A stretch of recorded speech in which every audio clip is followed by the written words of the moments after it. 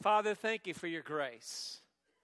Thank you for the holy, wise, all-powerful, almighty God that we worship today. Father, even this morning I look up to heaven and I think about Jesus and all that you've done. And I think about the privilege of knowing you. And I pray, oh God, that you would move in our lives this morning. That we would come near to you and we would remember that you are a good, good Father. That you're worthy of our praise. And it's a privilege to know you. Now bless this time in your word. Hear our prayer. Speak to us in clarity and grace and power, as only you can. We pray it all through Jesus' name. Amen. Question. How many of you ever worry about your kids? Before they were born, I saw 2 hands over there. Before they were even born, you worried, are they going to be born healthy? They are born, they're doing well, and it's like, will they ever sleep through the night? Will they ever get potty trained? And they get a little older, and it's like, when will they be able to read? And when will they be able to write? And will they do well in school? And then they get a little older, and it's like, I hope they make good friends. Maybe I can kind of guide them into making the right friends. And then they become friends that you're not real crazy about, and you worry about them. Or maybe they're getting out of high school, and they're thinking about college. And you're hoping that they're going to make the right decision and get into the right school and major in the right major so they can get a job.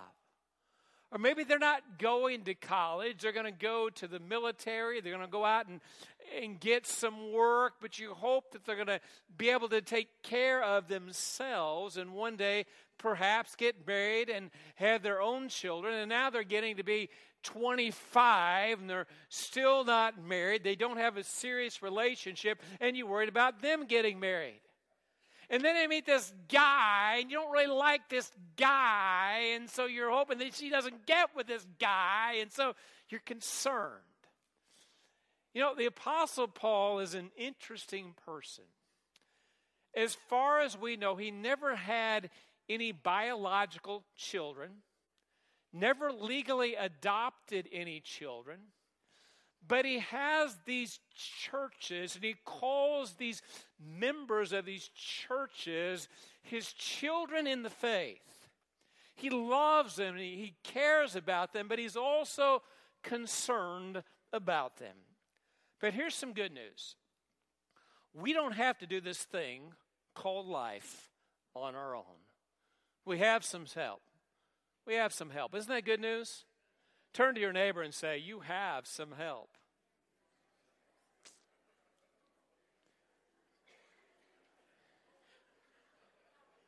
Y'all are more participatory in this service than the first one. I like it. You see, in the Great Commission, Jesus said, lo, I am with you always, even to the end of the world. In Hebrews 13:5, God says, I will never leave you and I will never forsake you. Isn't that good news? 2 Peter chapter 1, verse 3 says, God's divine power has given you everything that you need for life and godliness. Everything that you need to face the ups and the downs, the ins and the outs, the struggles, the issues, the problems of life. God gives you what you need. Isn't that good news? But that does not mean we're to be lazy in the Christian life. In that same chapter, 2 verses later, 2 Peter chapter 1, verse 5, the Bible says to make every effort. Say every effort with me. Every effort to add to your faith goodness and knowledge and self-control, perseverance, godliness, brotherly kindness, and love. For if you possess these qualities in increasing measure, they will keep you from being ineffective and unproductive in your knowledge of our Lord and Savior, Jesus Christ. God is calling us to grow, and God is helping us to grow. He empowers us to grow, but He wants us to participate with Him in this growth. Here in 2 Peter chapter 6, verse 1, or 2 Corinthians chapter 6, verse 1, Paul says, we are God's workers. Turn to your neighbor and say, hey, I work for God. You're not just working for God, you're partnering with God. Now, He's the lead partner, and that's a good thing, is it not? Because some of you are like me. You may not be all of that intelligent all of the time. Like this morning, I forgot to wear my wedding ring. Sorry, Monique, I just forgot to wear it today. I'm not trying to say anything. I just forgot it. And I'm probably the only pastor that I know of who stands in the pulpit with a Walmart bag in his blue jean pocket. I have a reason. I have a dog that I have to walk 5 or 6 times a day. And if I don't keep one in my pocket at all times, I'll forget. Already walked him once this morning, okay? As soon as I get home, I'll walk him again. But if I don't have this in my pocket, I'll forget, okay? My neighbors will not like it. Some of my neighbors are members of this church. Some of them are in the service right now. Hey, I got my bag, okay? Just want you to know, all right? He's the lead partner. That's a good thing, right? He knows everything. He doesn't forget anything, and he doesn't carry Walmart bags around in his pocket, okay? But you are a vitally important part of what God is doing in this world. Isn't that incredible? You're partnering with God in this world. And we're also co-workers with one another. Turn to your neighbor and say, we're all in this together.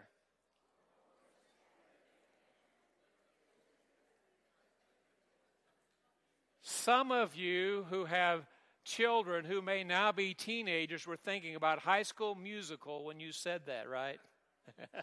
Some of you adults thinking that didn't have kids then, okay? Anyway, we're all in this together. We really are. Verse 1 continues. As God's co-workers, we urge you not to receive God's grace in vain. What in the world did the Apostle Paul mean by that?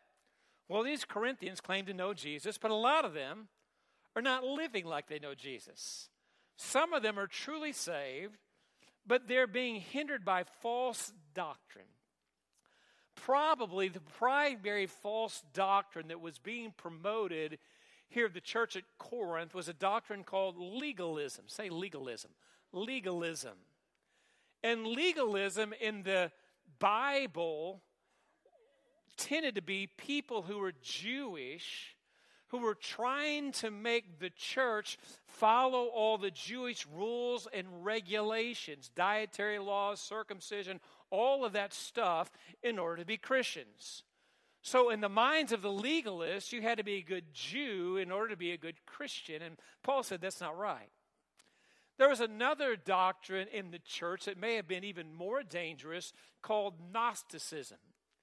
And there were apparently elements of Gnosticism being taught to this church and other churches in the New Testament by some false teachers. And Gnostics believed that the physical human body is bad, but the spiritual is good. And some Gnostics would go so far to say that Jesus could not have come to this earth physically. He could not have died on the cross literally, physically. He could not have physically risen from the dead. It was just a spiritual thing. And obviously that would be heresy. And Paul's concerned about false doctrine creeping into this church. Some of you may be concerned about your children. Some of you may have adult children, and you're just not sure if they're following Jesus Christ. Let me encourage you, never give up on your children. Never stop praying for them. Never stop asking God to work in their lives, because God is not done working in this world yet. And pray that God is going to draw them to himself. Some of you may be concerned about your own salvation. I have good news. It's not too late. You can give your life to Jesus Christ today. Go to verse 2. For he says, in a favorable time I'll listen to you, and the day of salvation I have helped you. Behold, now is the acceptable time. Behold, now is the day of salvation. The time of salvation is now. Do not delay. You don't know how much time you will have. And one of these days, it will be too late. One of these days, you're going to die. Or one of these days, Jesus Christ is going to return. And when either of those days takes place, it will be too late for you. So I encourage you, I plead with you, if you've never nailed it down, to give your life to Jesus Christ. Place your faith in him. He died for you. He rose from the dead. One day he's coming back for you. If you've never turned from your sin and placed your faith in Jesus Christ, do so today. Paul continues in verse 3. We put no stumbling block, no obstacle in anyone's path, no cause for offense, so that our ministry will not be discredited. Listen, the gospel itself is offensive. We can't help that. The gospel of Jesus Christ is offensive to this world.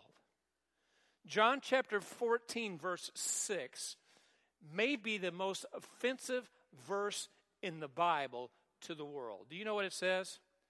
Jesus said there, I am the way, the truth, the life.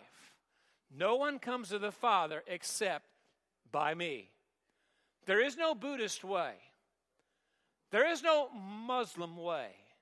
There is no be a good person and hopes it works out okay way. There is only one way, and his name is Jesus Christ. Amen? But the world is offended by that. They think there are many, many ways. Jesus cannot be the only way.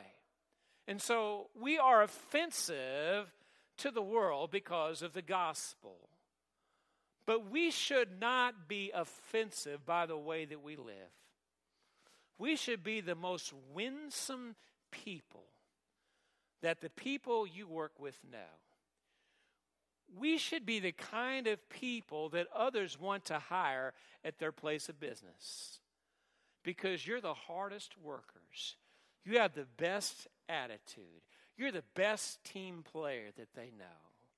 We should be the kind of people that if you're a young person, others would want on your ball team, not just because you're amazingly good, but because you have also a great attitude. We should be the kind of people that others would want to be around, because we are the kind of people who are encouragers. We're the kind of people that love people unconditionally. We're not gossips and backbiters, but we're genuine in who we are. Go to verse 4. But as servants of God, we commend ourselves in every way. Paul's purpose for this commendation is not to build his resume so he can get a cushier job. No, Paul's goal is to reach as many people as possible with the gospel of Jesus Christ. And his goal with the Corinthians is to get them to listen so that he can help them. He knows there are false teachers in Corinth, and he wants the people in the church at Corinth to believe in him so they will believe in the message that he's trying to share with them. Paul is willing to do anything possible to reach people with the gospel. He elaborates on what he went through a bit in verses 4 and 5. By great endurance, in afflictions, hardships, calamities, beatings, imprisonments, riots, labors, sleepless nights, hunger. I'm telling you, you would not want to trade places with the Apostle Paul. You just wouldn't. He lived a life of suffering. When he first came to Christ, Ananias was told, I want you to go to Paul, and I want you to tell him that he is going to have a life of suffering. His life was. Think about it. In this same letter to this same church, the church at Corinth, Paul says, I was beaten 5 times with whips. 3 times I was beaten with rods. I was stoned, hit with these huge rocks, and left for dead. He was constantly in and out of prison, in afflictions and hardships and calamities and beatings, imprisonments, riots, labor, sleepless nights, hunger. It was not easy being the Apostle Paul. And I have a confession to make. I would not want to have gone on a mission trip with Paul. Just saying. All right? Go to Colorado with youth. That sounds pretty cool. Go down to El Salvador like we did with our church a few years ago. That was pretty neat. Other mission trips that we go on, I think I could be all in. But I don't want to go with Paul. When Paul went on a mission trip, it's scary. If Paul were in this room today and he were looking for somebody to join him on his mission trip, I'd be hiding behind somebody. You don't want me. I'd have been tempted to be like John Mark on the first mission trip. John Mark just left. We don't know why, but I tell you why I'd leave. It's dangerous out there. Somebody's going to get hurt. Somebody's going to be in prison, and their prison's a lot worse than our prisons. I would not want to have done that. But Paul did. He went through all kinds of stuff so people could know Jesus Christ and the gospel. Now, I'm not really all that afraid of dying, but the painful process of getting dead, that's a different story. Just wouldn't have wanted to go. Now, if I'd have had to go and Paul would have told me I'm going, I said, that must be God. I'm going, because if I don't go, it's going to be worse. But he didn't have it easy. It was a common practice in the first century for sages, for wise teachers, to catalog their sufferings in order to demonstrate their integrity so people would follow their teaching about endurance. It's still true today. People are motivated by other people who have been there. Motivational speakers get that. The better motivational speakers tend to be people who've been through a lot, they've come out on the other side, and they've achieved a lot. But I got to be honest. If you were a basketball player, you would not want me to be your motivational speaker, okay? I had a very short, non-illustrious career in the 8th and 9th grades, okay? Borderline starter on a basketball team that lost every single game, okay? Not very motivational. Michael Jordan, different story. How many of you know who Michael Jordan is? Oh, about 20 of you, okay. He's probably the greatest basketball player who ever lived. And yet, did you know, when he went out for basketball as a 15-year-old sophomore in high school, he did not make the team. There were 50 guys who went out. 15 made the team. Michael Jordan was not one of them. When he saw his name was not on the list, you know what he did? He went to his room, he locked the door, and he cried. But he didn't just cry. He got motivated. He said, I am going to be on that list next year. And he worked, and he worked, and he worked, and he got better, and he grew about 6 inches. And he would eventually become probably the greatest basketball player who has ever lived. I've got good news for you today. You don't have to work to get on the list. If your faith is in Jesus Christ as your Savior and Lord, your name is on the list. Your name has been written down in the Lamb's book of life, never to be erased. Isn't that good news?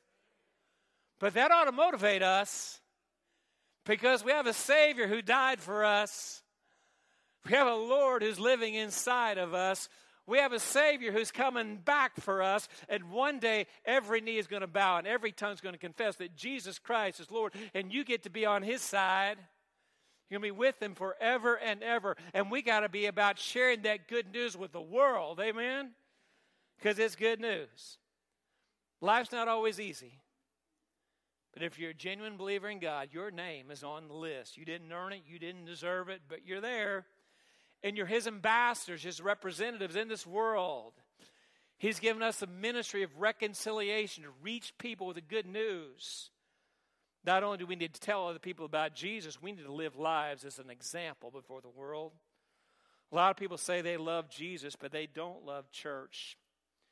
Did you know a lot of people are looking for excuses not to follow Christ, not to be involved in a church? Let me encourage you, don't be somebody's excuse for not following Jesus Christ and not being plugged into a church. Be somebody's reason why they would want to. In 1 Corinthians 9:22, Paul says, I become all things to all men in order that I might reach some. Here's the question, what are you willing to do?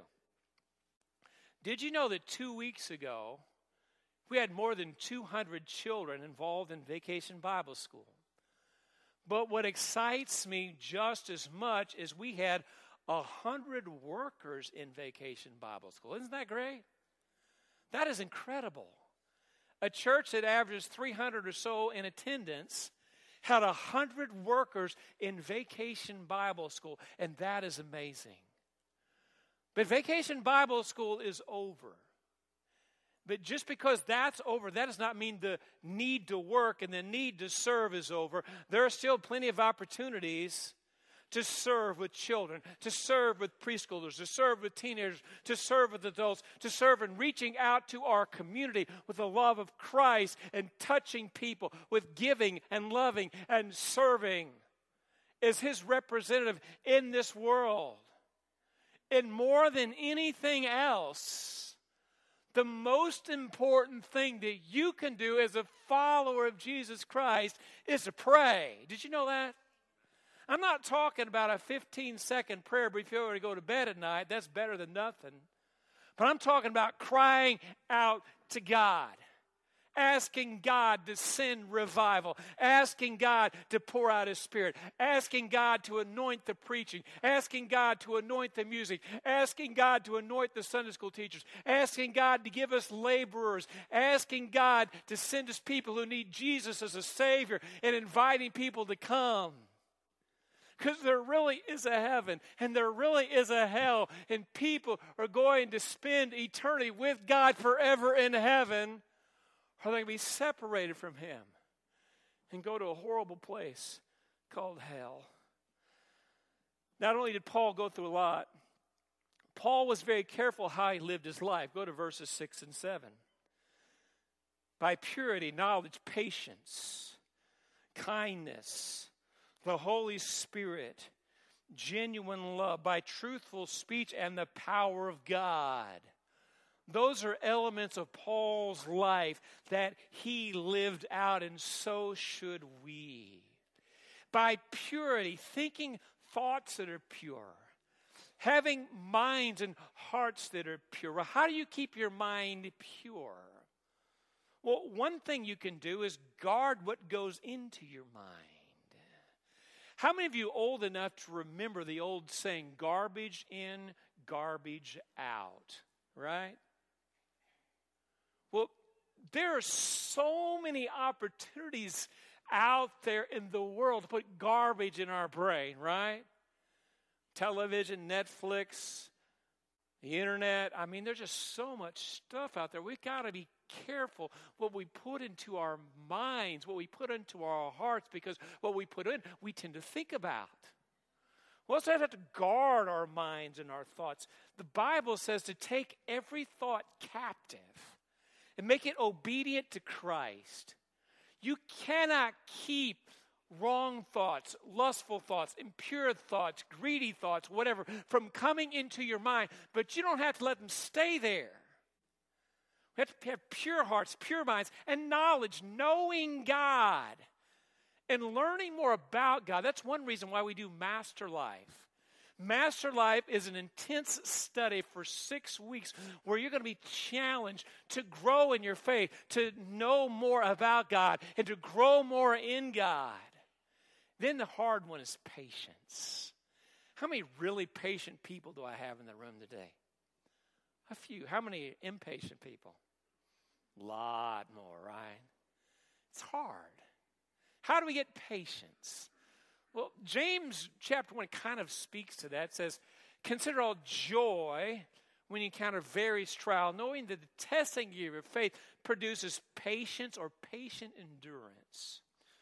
So the best way to grow in patience might be going through trials and handling it in a way that honors God. So when circumstances don't go your way, it's like, okay, God, I'm trusting in you. When I don't get what I want, it's like, okay, God, I'm looking to you. When circumstances are difficult, when the check doesn't come in the mail, and I don't get a good report from the doctor, okay, I'm trusting in you.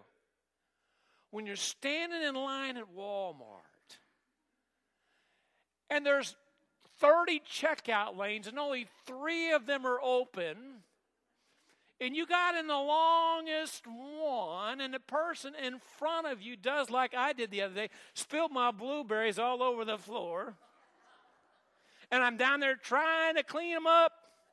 I'm sure the person behind me wasn't thinking, oh, that's great, I got more time to wait.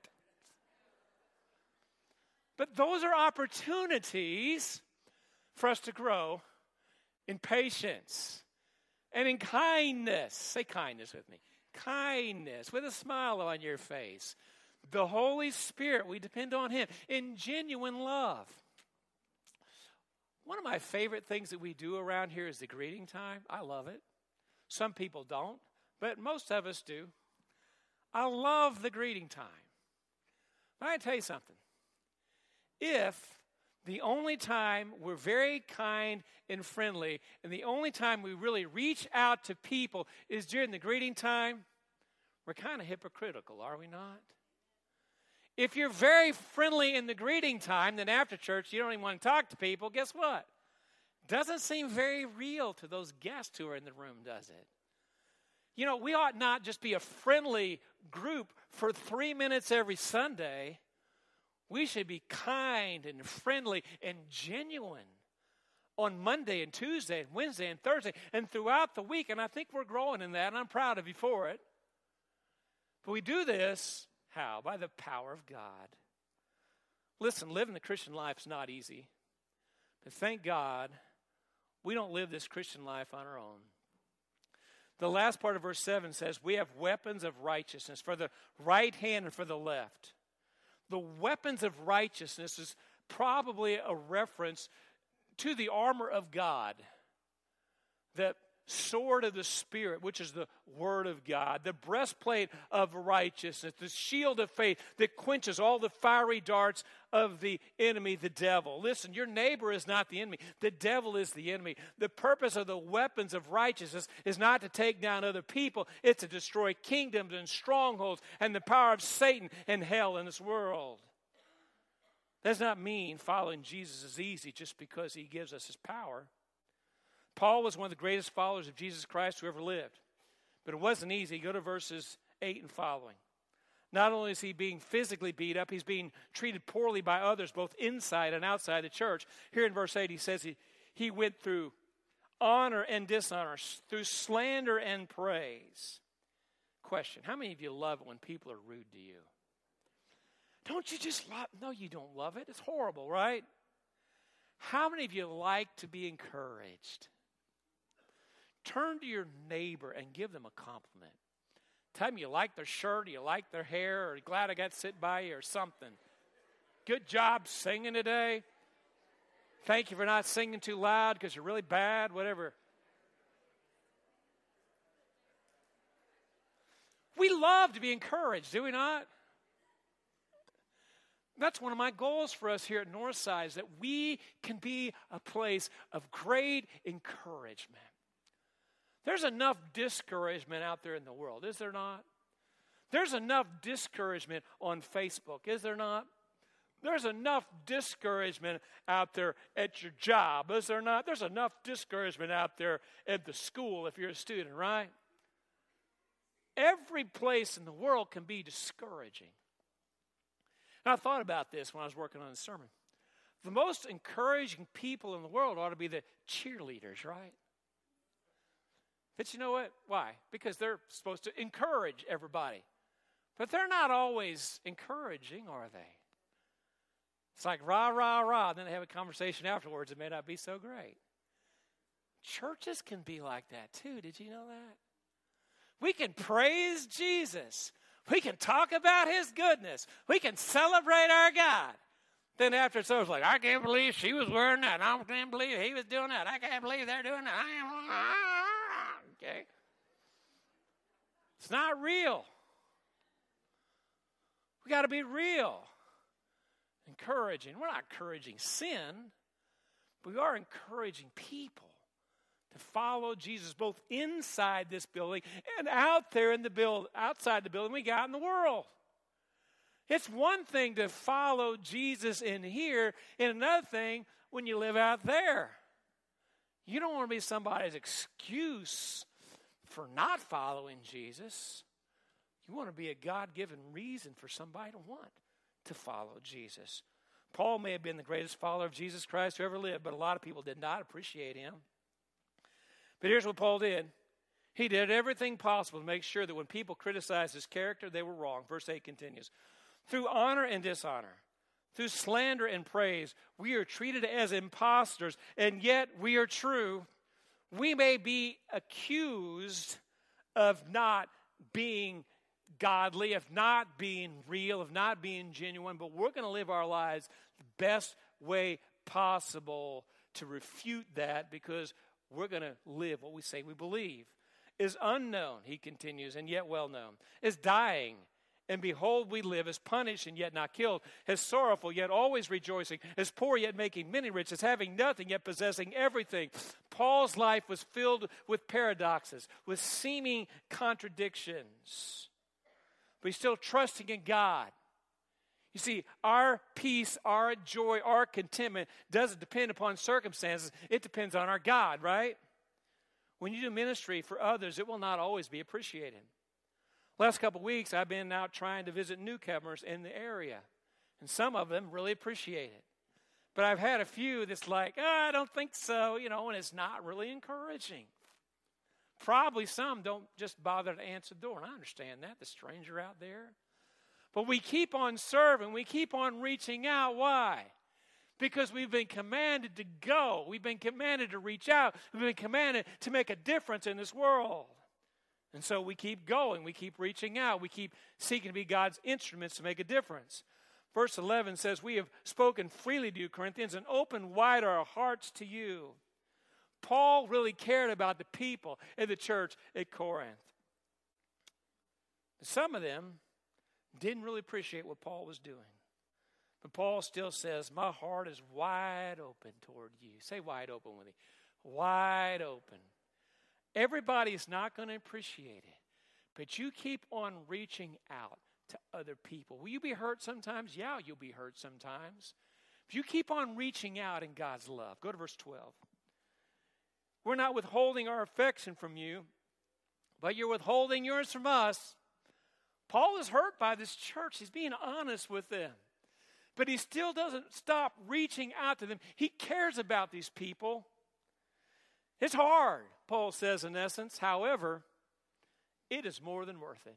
Listen, you follow Jesus, you trust in God, you do what God's calling you to do in this world, it will not always be appreciated.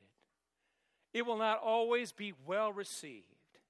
But if you do it in humility and grace and the love of Christ and the Spirit of Christ, depending on the power of the Holy Spirit in your life, God can use you to make a difference. It won't always be easy, but he says, I will empower you. And one day, by God's grace, as you follow him with all of your heart, not only will your name be on the list because it's already there, but I pray that one day you'll hear God say, well done, good and faithful servant.